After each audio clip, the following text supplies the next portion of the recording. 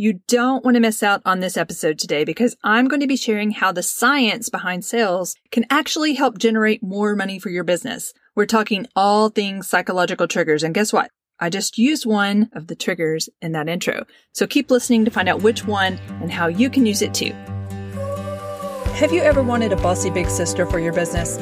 Someone to tell you exactly what to do to create high converting copy so you can close your laptop with confidence knowing that you've created words that work? Welcome to the Copywriting for Business Owners podcast.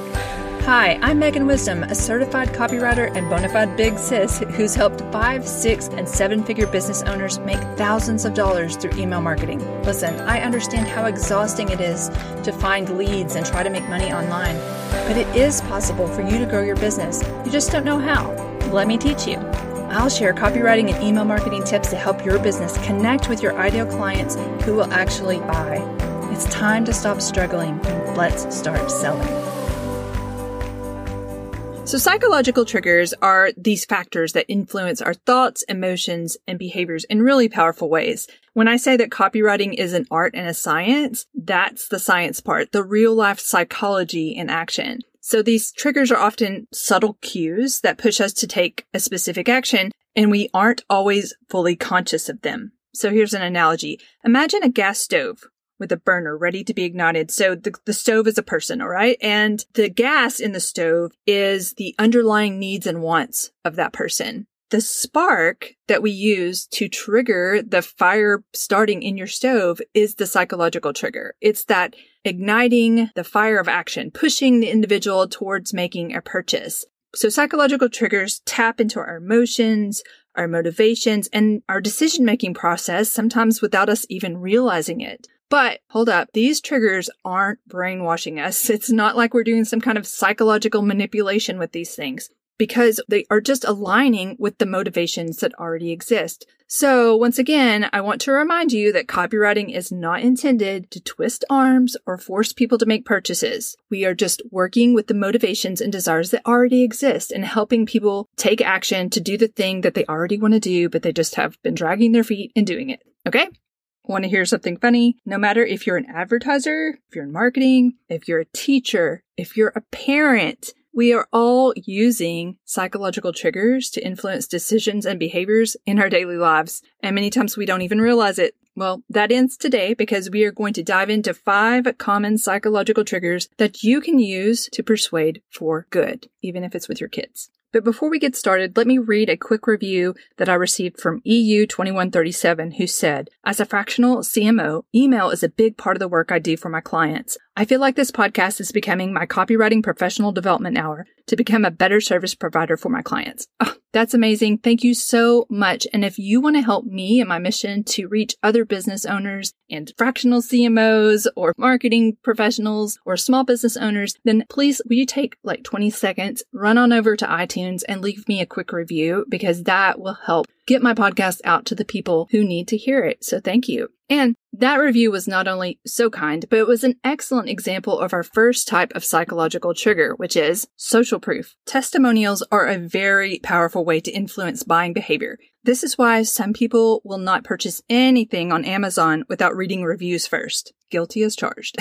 This is why we can be so excited about going to see a movie until it gets a terrible review on Rotten Tomatoes, and then we're persuaded to skip it and save our $20. Or when we open Yelp and think that we're going to go to our local Mexican restaurant until we see that several people have complained about cold enchiladas, then we think maybe we're having Italian tonight. So we often look at what others are doing or saying about something to determine what we should do. We ask ourselves constantly, is it worth it? Is it worth it? Is it worth our time? Is it worth our money?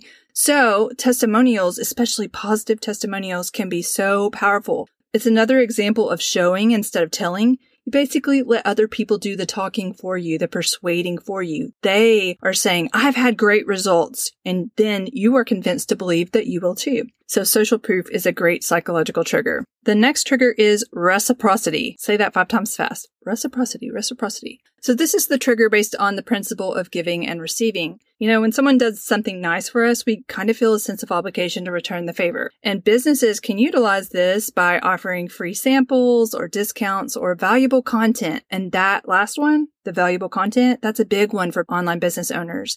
This is why you should have a freebie to offer in order to get someone on your email list. This is why it's important to provide valuable content in your emails, social media, blogs, YouTube, wherever you share information. Okay, hold please for a bossy big sister moment. Reciprocity should not be the primary reason that you produce content. You should not be creating content simply to make a sale. You should be ideally serving your client. Okay? You should be there to help them, not just doing it because you want something in return. Okay, stepping off my soapbox there. So reciprocity is the number 2 psychological trigger we're talking about today. Number 3, and actually I'm going to kind of toss 2 for the price of 1 on number 3, is scarcity or FOMO, fear of missing out, which also kind of produces a sense of urgency. So scarcity is this trigger that plays on the idea that something is limited or there's only a few spaces available. And if we perceive something to be scarce or in limited supply, then we assign it a higher value and we start to feel very urgent about acquiring it. Okay, let's all take our time machine and go back to 2020, the great toilet paper debacle of 2020, when everybody was suddenly super concerned about their Charmin because we couldn't find it in any grocery store in America. That is that scarcity mindset. There was very limited amount of toilet paper. Therefore, it suddenly became like the most important thing we ever needed and desired in our lives, right? So that's the idea of scarcity, and you can use it in your marketing, especially if you do have legitimately only a few spots. Let's say you have an online coaching program and you can only coach 10 people in this program. Knowing that when people know there are only 10 spots available and it's first come, first serve, that definitely makes it more important in their mind. It really drives home a sense of, I've got to make a decision now because I might miss out. And we have that fear of missing out. We don't want to miss out on an opportunity that we might not have for another 3 months if it's not launched again, or maybe they never launch it again, or maybe this could be the turning point for me in my business or my health or my whatever. And if I don't do it now, what happens next? So those are the things that come to mind when you use scarcity. And just to touch on the urgency, which really should be its own point in itself, we use urgency when you are launching something and you only have a certain number of days that the cart is open. We want to use countdown timers or just reinforce that you only have 24 hours to make this decision before it's gone. So it invokes that fear of missing out and also uses urgency at the same time. So that's number 3. Number 4 is authority. When we make purchasing decisions, we have to have 3 things in place in order to do so.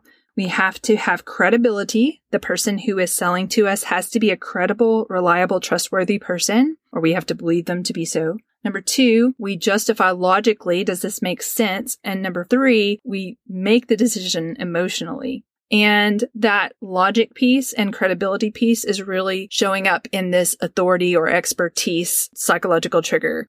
So who would you be more likely to purchase toothpaste from? If you had a professional dentist on TV promoting this toothpaste and telling you all the reasons why it's good for your dental hygiene, or a professional basketball player? I mean, the professional basketball player might have great teeth, don't get me wrong, but for those types of products, we want to know that it's a credible, reliable medical dental source that's giving us information. We want to trust and follow their advice, not the basketball player's advice, right? Because it makes more sense. Consumers tend to trust and follow the guidance of people that we perceive to be knowledgeable or credible.